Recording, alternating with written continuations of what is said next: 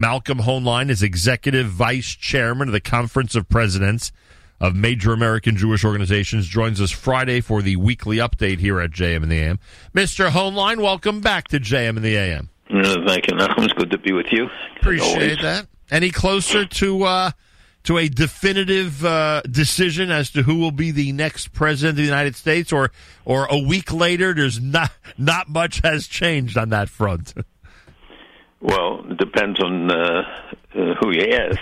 But, I think the sands are shifting and more people are coming to some recognition that the outcome appears pretty definitive, but it's not over till it's over. You know what's Everybody funny? has a right to pursue their legal rights fully. And I get that. But know what's funny is that as we get further on and the group that you just described is, coming to grips with it, that Joe Biden's the next president of the United States, it seems that as that's happening, on the other side, there's parallel activity of showing more and more fraud and more, or at least claiming, I should be careful saying showing, but claiming more and more fraud and developing, other theories or realities in terms of how people were playing around with the election system, etc. So I hope you're right that we're closer to a definitive decision. I think it would be best for this country, frankly. Well, we're coming to deadlines that will, in and of themselves, make decisions necessary.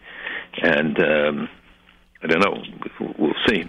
When they said, but if they solve it, what will all the newscasters do all day? I think a lot of people already are turning away from some of the news sources that they were I think you're right. Glued to over the last 4 years. Now, when you said Friday's the deadline with Pollard, is that today, this Friday, November the 20th? Like, is this it? Is there a decision that's going to be made in the next few days by the President of the United States, and he actually could be a complete free man and go to Israel? That is true. The decision could be not to do anything and not to extend the restrictions. Right. And it's pending. I don't think that was a deadline. I think from that point on, when it expired, now we have to see if it's renewed or if, in fact, so it's not a hard allows it. Right. So it's not a hard deadline. It's just now it's time for the president to take action one way or the other. Right. And they are waiting every day, the Pollards, to see very anxiously. Yeah, I can imagine that this actually take place. And it's funny now reading news sources that did not publish editorials pro Pollard over the years, now basically saying it's time to really just, put this thing to an end and let him go to Israel if he wants to. Look, he's demonstrated such responsibility and restraint, he and his wife, over all this time. Just the people have forgotten that he's still under these restrictions. And I think he's demonstrated to any questioning source that how he will behave and what he will do when he goes to Israel. He should just be allowed to live his life out there. And finally, 100%. All right, get me out of trouble for not asking you last week, because I have taken 7 days of criticism for it. Good. I actually, in all seriousness, and this is for a longer conversation, folks, so don't blame me for this soundbite. I may not have realized just how bad the comparison was. What did you think of the Christiane Amanpour comparison of the Trump presidency to Kristallnacht, and what do you think of her apology days later? Well, apology in quotation marks, and her remarks were really offensive. It diminishes the Holocaust, and I can't get into people's heads to what they intend. And the intent is, I know what the impact is, and it's not just there. I mean, there was a synagogue in Boston where the clergy wrote a letter or some memo report to their members in which they drew similar references. It's people don't understand. This, number one, diminishes the Holocaust. If people think this is what the Holocaust was about, they're not suffering, they're not in prison, they're not in concentration camps, they're not dying from it. And we have to be strong in our responses to it in order to make sure that it doesn't become commonplace and it doesn't become that this diminution of the Holocaust, the denigration of the suffering of the people during the Shoah doesn't become acceptable. Yeah, understood. And whether we want to accept or describe her apology as a sincere apology, I guess, is a subjective, depends on the way people view her in general and the way she handled the situation. So we were speaking to Mark Rosenberg from Nefesh B'Nefesh before, and of course I'm sure you've seen the reports. I mean, Israel could actually be going into a third lockdown now with fear that the Hanukkah holiday, which is just 2 weeks from this coming Thursday night, could, again, become a spreader because of parties and people getting together, time off from school, etc. I don't know, Malcolm, and frankly, this is really not a question, but I'm sure you have the same kind of reaction I have. I don't know how people are doing it. I don't know how people are doing it in this country. But those in Israel, who we know many of them live hand to mouth, we know that many of them have businesses that depend on literal daily income, and they have not had anything for all these months. I don't know. I mean, do you hear of food organizations in Israel making direct pleas to Jews around the world to help support these families? I just don't get what's happening, and I hope that between the Israeli government and those organizations, they're able to help all these, what must be thousands and thousands of families, get through this. Well, you're right on all counts. I mean, it's bad here, and we have, thank God, a tremendous chesed network, and without the aid package, many people are suffering and businesses still restricted. But in Israel, they went through much longer periods of restriction because the rise was so sharp after a long lull. Yeah. And now, by the way, they predicted this, and I have to say that the security agencies have been the best predictors in this regard. They predicted a second wave and a third wave, 6 months, 8 months, 10 months ago, and predicted that Hanukkah time would be a period of shutdown. They monitor it, they watch the patterns, and look, we just have to get past it. Baruch Hashem, we see that some real progress has been made in terms of the inoculations and the vaccinations that are going to be available, and it could be, in 4 or 5 months, you'll have millions and millions of the most vulnerable will be inoculated. And they're rushing FDA approval starting today, and next week I think Moderna is going to do the same after Pfizer today. So there's some light at the end of the tunnel, but by the way, there are organizations in Israel that are straining to provide assistance and food and help, and many people know those organizations, and the government does have a safety basket, but it certainly doesn't compensate. You've seen people on TV, people whose businesses have been who can't feed their families. It's evoked a national response. And I think the campaign that was launched here in Flatbush and elsewhere about buying locally, that people, find it convenient to go online and purchase rather than to make the effort, go to the stores or call them up and buy locally. These guys need it. Amazon doesn't. Amazon will survive. But many of your local stores will not be there after COVID if we don't do it. Well said, and that applies to every community around the country and at this point around the world. The Pompeo trip to Israel. So, first of all, tell me about the significance of where he visited, and then tell me what he said and what weight is behind the statement regarding his comments about BDS. So, this was historic, and I know that term is used very lightly these days because everything, I think, becomes historic. But, he said BDS is a cancer. It's anti-Semitism, and he's going to crack down on it. That in summary. But he said they will regard the global anti-Israel BDS campaign as anti-Semitic, and that he will take action against the BDS movement and groups that support it, especially the fact that they make sure that they get no government assistance.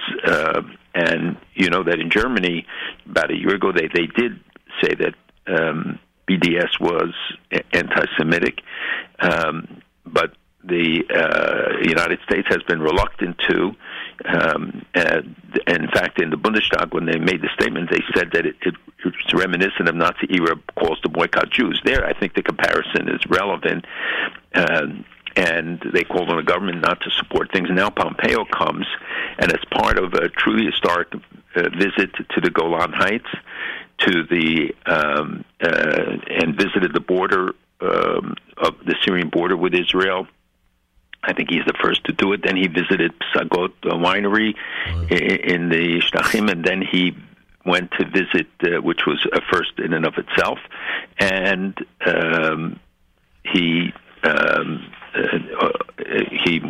made this deliberative and statement to the world that products made in the areas under full Israeli control should be marked as made in Israel. Right. And as you know, in Europe and elsewhere, there are campaigns that to make sure that they don't say that it's made in Israel, that it has to be said made in occupied lands or made in things. So in each of these cases, it's a first for a sitting Secretary of State to visit these areas. And, last year the State Department recognized the Golan after the President's statement, but this is sort of an implementation of that. He said that settlements can be done essentially in a lawful and appropriate manner, not declaring them illegal.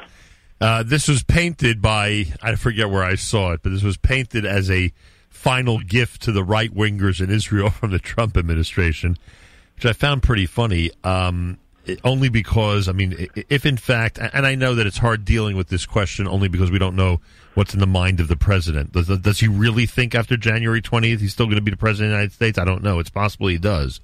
But why? Why this type of action? Is this simply to set up the next administration, by showing that the United States is even deeper with Israel in terms of being on Israel's side on these issues? Is that why? Why would he at this time, in this time of transition, have the Secretary of State visit and make these kind of statements? First of all, because I think it's what Secretary of State Pompeo believes. He demonstrated this all the time since he's been Secretary of State. Not only is he very supportive of Israel and made supportive statements in all these areas till now, and the actions that they've taken till now. This is not out of character or a diversion from previous policy. He knows full well that the next administration can do what they want in a lot of areas. They're not going to reverse the decisions on Jerusalem and other things, but they have a different attitude from what we see regarding settlement activity, etc. So I think he was putting down markers. He was making it clear where he stood and where the administration stood. I don't think that it was, to be an inheritance for the next administration necessarily. Right. So I see it as him expressing himself, and he's done a lot of these kind of things in the past. His statements, etc., have been consistent. So until this point, and tell me if I'm wrong, but until this point, any state that went ahead and had a vote on BDS, it was more symbolic, or were there actual states that declared they're not doing business with those who participate in BDS? Was it more of a declaration, more of a proclamation or citation by a state government, or were there practical implications? No, there are certainly practical implications. There are states that have adopted strong anti-BDS legislation, states in the United States, and some others who have denied participation and have declared it such. So, no, real implications.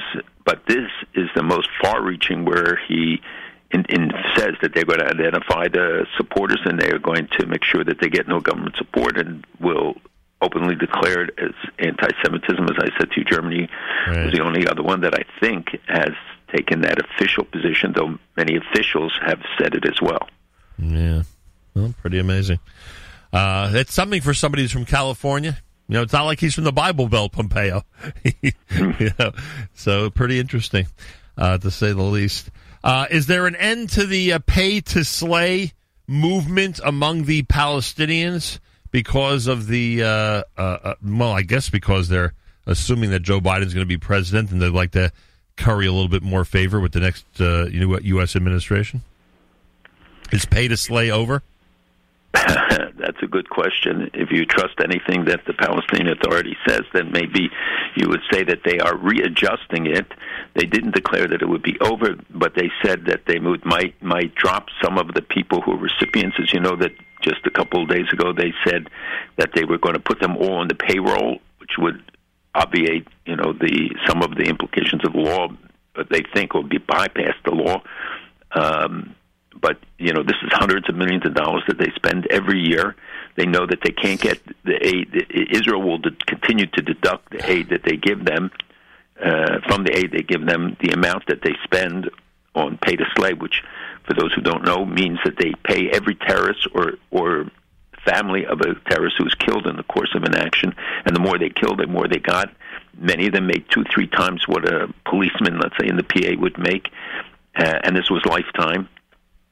Many countries, other countries, have also taken action on this issue, but and Europeans started to cut back also, and they need the money. Till now, they've not been taking the money from Israel because Israel deducted. Now they are desperate. They want the assistance. They're being attacked by Hamas for giving in. Abbas tried to declare it as a victory, and they obviously mocked him for that declaration. It was in fact capitulation, more or less, on his part. But the question is, will they really sit down to talk? Is this a ploy for the new administration coming in? They will have to see for a while yet what their real policy is. But as you see, that they've been working to ban those who make peace with Israel from visiting Al-Aqsa, but going to the Har HaBayit.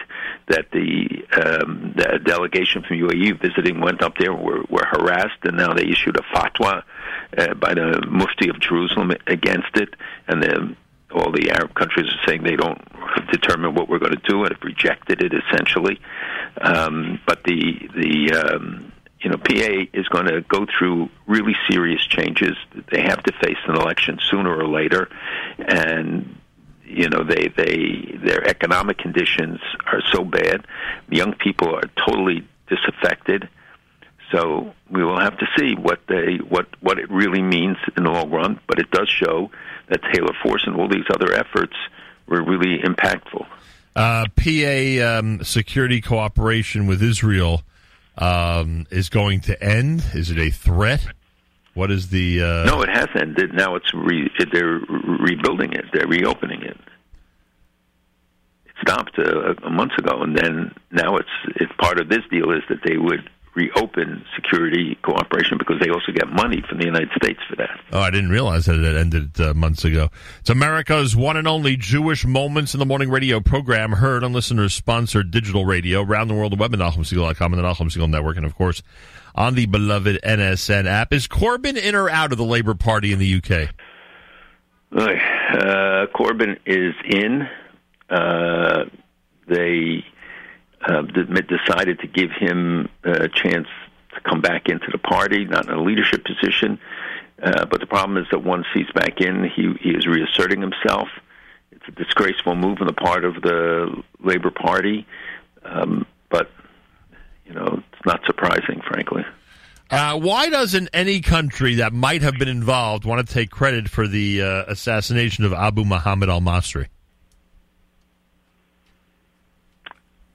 I didn't know that nobody took credit. I think it's very clear who took credit for it, and the fact that it was leaked in the New York Times 3 months later, it happened in August, and I think the timing in part was because there was information that he was planning. He was number 2 in Al-Qaeda, just so you should know, and his daughter was killed with him. Miriam was the wife of the son of Osama bin Laden, who had been killed also earlier. He was struck in Tehran, so it sent a message to the government of Iran. It's that if you harbor these terrorists, and remember, Al-Qaeda is Sunni and they are Shiite, the very fact that they're there is a disturbing thing. That the more and more information, obviously, is coming out about that it happened. Some guys on a motorcycle drove by and eliminated him. He's been there for 2 decades, so it puts a lie to the Iranians' claim that they have no Al-Qaeda there. They are there. And as I said, they were planning attacks against Jews. These are the guys who carried out attacks against synagogues and Jews in the past, as well as against Americans and others. So this is clearly done by Israel with American intelligence. It was a cooperative venture that they decided, for reasons that I don't know, to go public and to send a warning. It's also a message to the IRGC and to the Iranian government that they're vulnerable, and that the world should see that they're harboring these kind of people, these terrorists. Israeli agents shot al-Masri on the streets of Tehran at the behest of the U.S., officials said, but no one, Iran, Al-Qaeda, the U.S., or Israel, has publicly acknowledged the killing. No, that's not correct. The New York Times is incorrect? No, the New York Times is correct, but how do you think they released it? So we just have to read a little bit between the lines of that statement to get to the truth of it, which is they're saying nobody is officially thinking, but we have the information. It was clearly given to them by intelligence, probably American intelligence, with the approval of the Israelis, to send a very strong message, because at the time they didn't acknowledge it. And they don't even acknowledge that these guys are there, the Iranians. So it was very important that the message get out at a time when we see Iran moving ahead with their nuclear program, moving ahead now at Natanz in this underground facility where they are putting in the UF6, the uranium hexafluoride gas, into more advanced IR2 instead of IR1, which is what is required. They are violating every standard of the JCPOA. And we know that they are in every area of it that they are advancing, and this is, this is of great concern. Obviously, we see the more adventurous nature in what they did in the Golan, putting the IEDs again in the Golan. This wouldn't happen without Iran, and Israel's holding Syria and Iran accountable for it. Thank God they were detected before they go off. These were planted on the roadsides in the strip between Israel and Syria, which is patrolled by Israeli forces, in the very location where Israel had built the hospital that treated thousands of Syrians. That very location is where they placed these IEDs. As you know, that this is not the first time that they've tried. They do it through tunnels, through drones, everything to try to penetrate. This was to penetrate the Israeli border. This was the Quds Force Unit 840 that is believed to be responsible, and thank God the military engineers were able to dismantle them without anybody being hurt. But the last attack, when these guys tried to plant them, they were caught, and 4 of them were killed by as they crossed into Israel. So this is an ongoing effort by Iran, backed in militia in Syria, to approach the Golan, to be able to penetrate, to get across, to kill Israeli soldiers. And that's why these kind of warnings by Israel that they're all vulnerable, and the leaders are vulnerable, the terrorists who carry it out are vulnerable, is so important.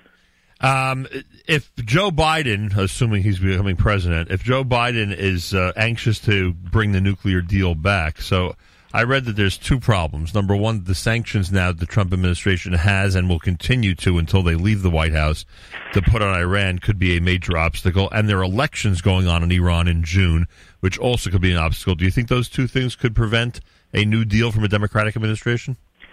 Well, first of all, you can't just impose a new deal. You can't just say tomorrow, we're going to go back to the JCPOA.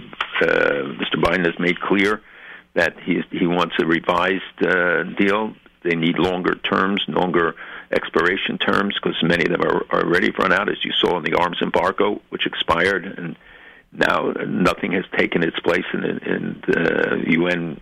The countries refuse to extend it. So the being able to go back into a new deal is not just a decision you make by fiat. You have to have the conditions for it. You are right, there are presidential elections in May or June, and that will be a factor because there's a lot of dissension about who will replace the president, whether they will use Rouhani to reach out to the administrations or Zarif to create a positive relationship or to try and signal a shift. But they depend on the hardliners. The people in Iran would certainly probably go along with it. And by the way, the United States imposed a lot of new sanctions just this week against the so-called charities associated with the Supreme Leader and against other entities. They did it against other aspects of the oil industry, and especially as it's come out that Iran has increased greatly their exports of the daily exports of oil, mostly through Iraq and Turkey, clandestine or by ships where they transfer at sea to other ships, so it's harder to detect, and selling to Venezuela, for instance, significant quantities of oil and gas. And so Iran, which is on very delicate footing economically. Unemployment is huge. Their currency has collapsed. They need an out. They don't want to make any public concessions in this regard. That would affect both the domestic situation and what the Basiji and all the extremists there will do, and at the same time, have an eye on the election that's coming up. What do you think of this report that the President of the United States seriously has considered military action against Iran? Well, he sees that what direction Iran is going in. I just cited a few of the examples. I mean, there's so much. Unfortunately, we need the 3-hour show to really go into the details about what they're doing. There was just meetings in South America of the BRIC nations, Venezuela, Russia, Iran, and China. And Zarif, the foreign minister of Iran, visited Nicaragua and Chile, and the Russian ambassador also met with the new Bolivian head of state, President Arce, who is, by the way, moving back towards relationships with Iran and talks about the need to restart nuclear cooperation with Russia. We see all of these countries now being more assertive. The return of Evo Morales, who settled in the Coco regions of Chapare, and so we see that Bolivia has moved back from the progress that was made in the recent years under the outgoing government. Now is being reversed. So we don't have to look far away to see how extensive Iran's penetration, together with others, is, and the threat that this means, because they can use Venezuela to spread weapons throughout the region, in the same way that Russia, for instance, is building a new base in the Sudan, because it will be a base from which they can operate throughout Africa. There's so much going on, and we see that the enemies are filling voids that are left. So, removing American troops or signaling that we are going to lessen our commitment in the region opens the door for others to fill the void. And he's doing that, the president, with a lot of people supporting that decision about the removal of troops from the area. Well, people don't want to see American troops. I don't want to see American troops put in danger either. But we have to think about what the consequences are. You see in Iran, in Syria, how they are expanding their influence. Thank God they're all fighting each other still. But we have to send a message that we support those who do the right thing. You saw the Bahraini foreign minister visited Israel this week, announced that he wants to open an embassy, held meetings with the prime minister, the president, the defense minister, and many others. But we have to show them that there is benefits, and that we will be strong in our backing, both of Israel and the positive forces in the region, and set back the others. I think the president was exploring the possibility of some sort of an action, because Iran is violating the JCPOA in every respect, in the development of their missile capacity and weapons, in their support for terrorism, their regional efforts to destabilize the region. So I think he was looking if something was possible, and I think the conclusion was that they dissuaded him from it. The report from Syria was that regarding Syria, was that Israeli aircraft attacked targets in Damascus hours after IDF troops uncovered and disarmed a number of explosive devices planted inside Israeli-controlled territory on the Golan Heights. This didn't get much attention, frankly, but I mean, is there a Syrian reaction to this, or they just remain quiet even when they're attacked by Israel? No. Generally, by the way, Israel has struck back hundreds, thousands of times against Iranian and Syrian shipments of weapons, and there's been no retaliation because they know the price of retaliation. And the fact that they carry out these covert actions, which are really not very courageous, to sneak in the middle of the night and plant IEDs along the border. But as I spoke about, the reason that prompted that attack was the placement of the IEDs along the Syrian border in the Golan. Israel hit back. They hit Iranian and Syrian targets, and they say we will hold Syria accountable. And 3 Syrian soldiers were killed in the action, and usually Israel maintains a policy of ambiguity about these things, but in this case they went public because it was a retaliatory act and the message that they wanted to get out clearly. So they hit explosives and munitions places, storage places, and other targets right away, so that there would be a clear message that if you continue to try to penetrate our border, you will pay a heavy price. Right, but there was always fear in the old days about Syrian retaliation, but I guess they retaliate in a way that's not public or something they wouldn't tell everybody about because they're afraid of what Israel's reaction would be, I would assume. Yes, the public retaliation is very limited, and as long as the Russians don't allow any aircraft systems to be activated, or Israel has found a way to bypass it. You know that Israel just finished one of the biggest simulations of war in the north against Hezbollah in Iran, and they sent some very clear messages with demonstrations of air and land power that could be activated. So. And by the way, they found more stuff. They found a backpack with more bombs that were ready to be planted. So it's not the first time that they've done it, and I'm sure it won't be the last. But when you raise the stakes, and this is the message democracies have to learn, Europeans keep sending the message of weakness. That does not work. That only encourages terrorists. But But I wonder about that. I know what's going on. Not that I can criticize the Israeli defense forces, but you wonder how the enemy does get in to plant these IEDs. You wonder how they get into to set things up on the border when we would assume that the Israeli presence on the border with Syria, especially up in the Golan, is very, very tight and very difficult for any enemy to move through. Well, it's not as tight as you think. And there are areas near Quneitra, et cetera, where people live and they can get across the border. Israel does have very good surveillance, and that's how they often detect these things. As you remember, when they try to get through during the winter and the snow, and they tried other times that Israel eliminated the terrorists or captured them or caught them even before they crossed the border, and they ran back. So Israel's, but if you know the terrain and you understand, it's a huge job. You can't just put a camera there and see everything. They have cameras, they have detection systems, they have soldiers in place, but it's a long border, and for people to, 2 or 3 guys to sneak up and to place these devices to be exploded later, not while they're there, but to be exploded as Israelis drove by on the patrols. And the IDF has a lot of other borders to worry about as well. Exactly. Finally, Malcolm, it's funny, we talk about BDS, the Secretary of State of the United States makes statements like that, but San Francisco State University, has a decision made that, that they are essentially pro-BDS is how it ends up. So the battles on the college campuses and some of the other areas, we may have some of the states covered. We may have the national government making proper statements. But when it comes to the college campuses and groups like that, there's still plenty of work to do.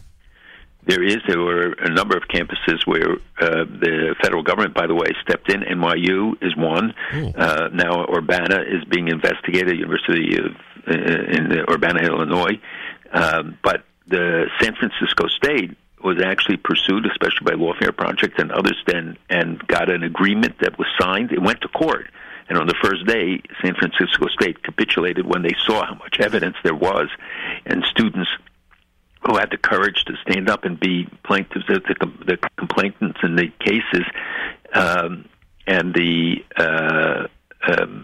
university finally signed a very extensive agreement which would bar the kind of things that took place when a Leila Khalid is invited to a university, a terrorist, when others, and that the rights of Jewish students still are not fully respected.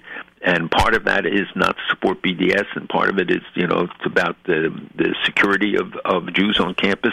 And unfortunately, it's a situation we're encountering across the country, communities, but particularly on campuses and most campuses where you don't have students. So it's much quieter than it might be otherwise this year, but it's still a very immediate danger. And that's in part why the Secretary's statement, but also what the Department of Education has done in this regard to try to counter this, the BDS, et cetera, movements, and they are hateful, They are anti-Semitism. This is not criticism of a particular policy or something of that kind, so we should be very clear about the nature of BDS and why this kind of the legislative efforts on the state level and city levels and colleges and demanding that everybody adopt the IHRA definition, the international definition of anti-Semitism, so you have a standard by which to go, because they even have examples attached to it. And many countries, about 30 countries, have already adopted it, and we're pressing now that every Jewish organization and every community adopt it, so that we have a standard, because the rise of anti-Semitism, despite COVID, continues. The numbers are outrageous. The FBI came out with a report, and believe me, it is a fraction of the reality. It is not of true accounting. And there it shows the tremendous increase in the number of anti-Semitic attacks over the last year. But most of them do not get reported. Police departments don't want to report it. People don't report incidents. We have to really get our community to understand that they have to report it and demand that it be listed as a hate crime. All right, Malcolm, we'll let everyone know during the week in terms of our plans for Thanksgiving weekend for next Friday. Thank you so much for joining us. Have a wonderful Shabbos. Have a great Shabbos. Malcolm Hoenlein is Executive Vice Chairman of the Conference of Presidents of Major American Jewish Organizations. Fridays with us here at JM in the AM.